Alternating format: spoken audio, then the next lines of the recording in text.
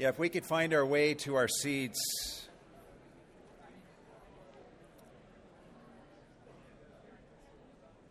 Yeah, the reason you have less time to greet one another this morning is because Mike Berry is preaching this morning, and I wanted to say a few things before he did so. And I'm doing this with Mike's, not only his allowance, but also his encouragement. You are all aware of the decision that was handed down by the Supreme Court on Friday morning, essentially calling same-sex unions marriage and making such unions legally recognized as marriage in all 50 states of our country. And I wanted to just share a few thoughts before Mike comes up this morning. First of all, I want to remind myself and all of us that in the high court of heaven there sits one supreme judge. And he has spoken his decrees, which are immutably registered in his eternal word that we read and study, preach from, and base our lives upon. And this supreme judge is unfazed by 5-4 decisions. He's unfazed by 9-0 decisions made by the little judges who preside over our nation's highest court. His decrees, recorded in his word, are the only decrees that will stand the test of time and eternity.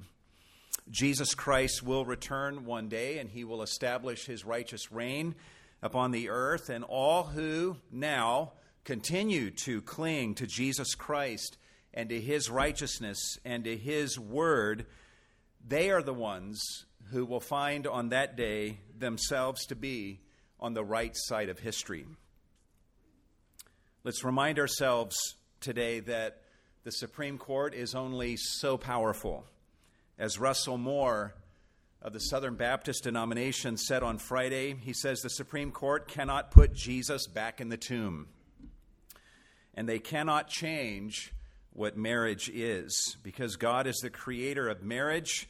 Marriage is his intellectual property, and because it is his intellectual property, God is the only one who gets to define what marriage is, which is a man and a woman cleaving to each other and becoming one flesh in a lifelong covenantal union.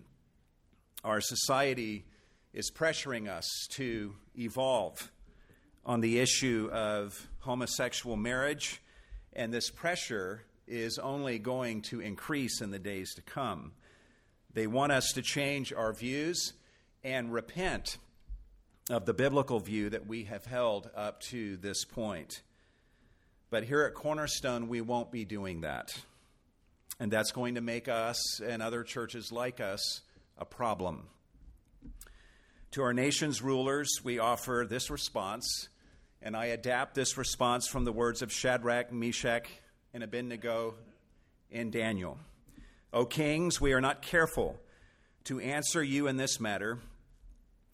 The God whom we serve will deliver us from the fiery furnace. But even if not, be it known to you, O kings, that we will not bow before your equal signs or worship the rainbow images which you have set up. This week's developments should be clarifying for us. They have been for me, in that they help us to see the bold contrast between the gospel way and the way of the world. As Christians, we're no better than anybody else. In fact, we are the ones who admit our guilt. We are the ones who confess our cherished and deep-rooted sins. We bemoan them and we decry them, and we cry out to Jesus for salvation from those sins. What the homosexual lobby has done is they have taken their sin and they have institutionalized it and called it good, and they have now convinced the Supreme Court to join them in that verdict. And they think they have won a victory, but they are the real losers on Friday, not us, and we should weep for them. God calls us to confess our sins and to call upon Jesus for deliverance from our sins. The world, however, justifies its sins and calls upon God only to change his view and to accept them in their sin. But God is immutable. He will not change his view. God does not evolve, and neither will we by his grace. We will not be joining the world and going the way of Cain. We should be humbled by this week's developments. I think all of us have some repenting to do. Our society has abandoned God's design for marriage, but it didn't start on Friday, and we all are not guiltless in this. We too have abandoned God's full design for marriage in a variety of ways. We depart from God's design for marriage whenever we have given way to lustful thoughts and actions. Every time we husbands have failed to love our wives like Christ loved the church, we are abandoning God's design for marriage. Ladies, you depart from God's design for marriage whenever you choose to disrespect your husband and to be embittered against him.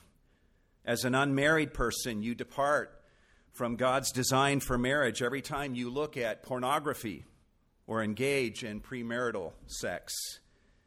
We married people depart from God's design for marriage every time we hold on to our grievances and refuse to pursue reconciliation with our spouse. We depart from God's design for marriage as a church when we fail to hate divorce as much as God hates divorce. We cannot very well sit in judgment of the world for what it is doing when in fact we ourselves are doing the same thing in other ways to varying degrees. All of us should use this opportunity to be asking, how about me?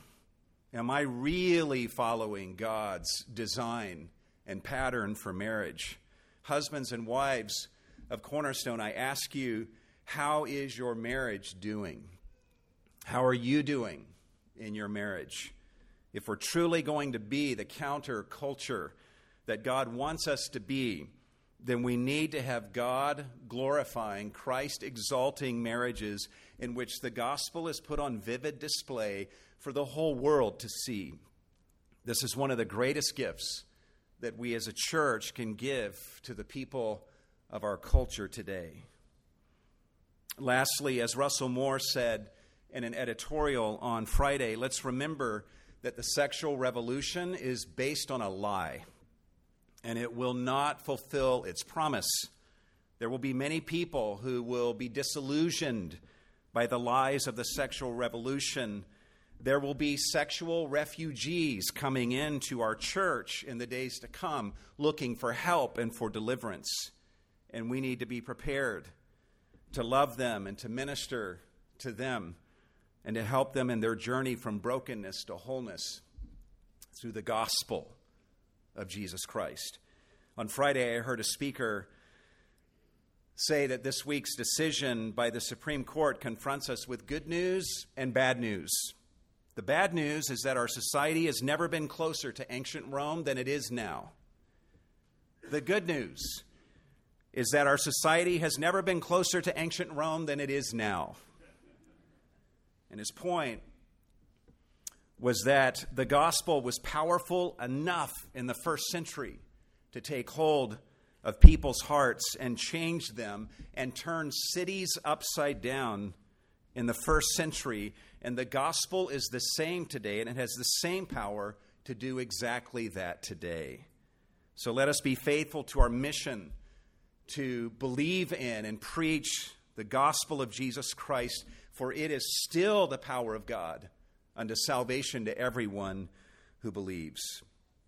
This decision by the Supreme Court will almost certainly cause a cascade of consequences that will create some religious liberty issues that will confront us and confront the church in the days to come, and we will deal with those things as they come. But when it comes to the things that we cherish most, nothing has changed. God is still God. Sin is still sin. Grace is still grace. And the risen Christ is still Savior to all who call upon his precious name. And let us continue to hold his name high. Amen.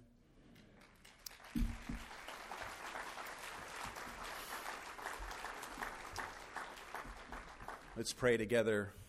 Lord, we just come before you this morning. We're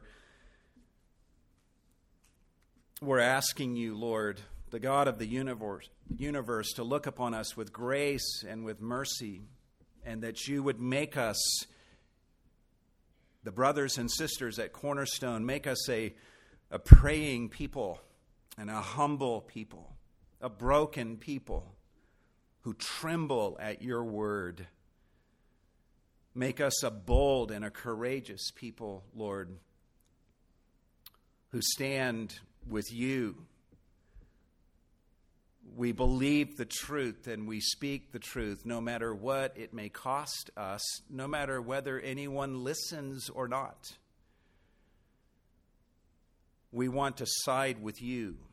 And when Christ comes in glory, we will know then what we know to be true now, and that is that to do such puts us on the right side of history. Make us a people of your word, Lord. We spend too much time reading other things, and many pored over the decision by the justices on Friday and Saturday, and rightly so. But Lord, make us a people who pore over the decrees and the decisions and the counsels of you, the supreme judge of the universe. And may we be more marked by your word and your ways than by the cultural winds that are blowing at a swift pace and taking many with it today. Give us hearts of love for the lost, that we would speak your truth and we would speak it in love. We have good news for the world. We have good news for those whose lives are broken by sexual sin and any other kind of sin, and that is that there is forgiveness and deliverance and eternal glory for all those who repent of their sins and who look to Jesus and cry out to him as their Lord and Savior. That is our message, Lord, and may we deliver that message through the words we speak and through the lives we lead.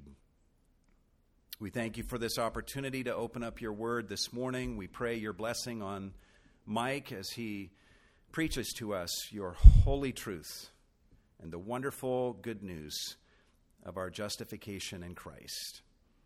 We ask these things in the name of Jesus, and all God's people said, amen.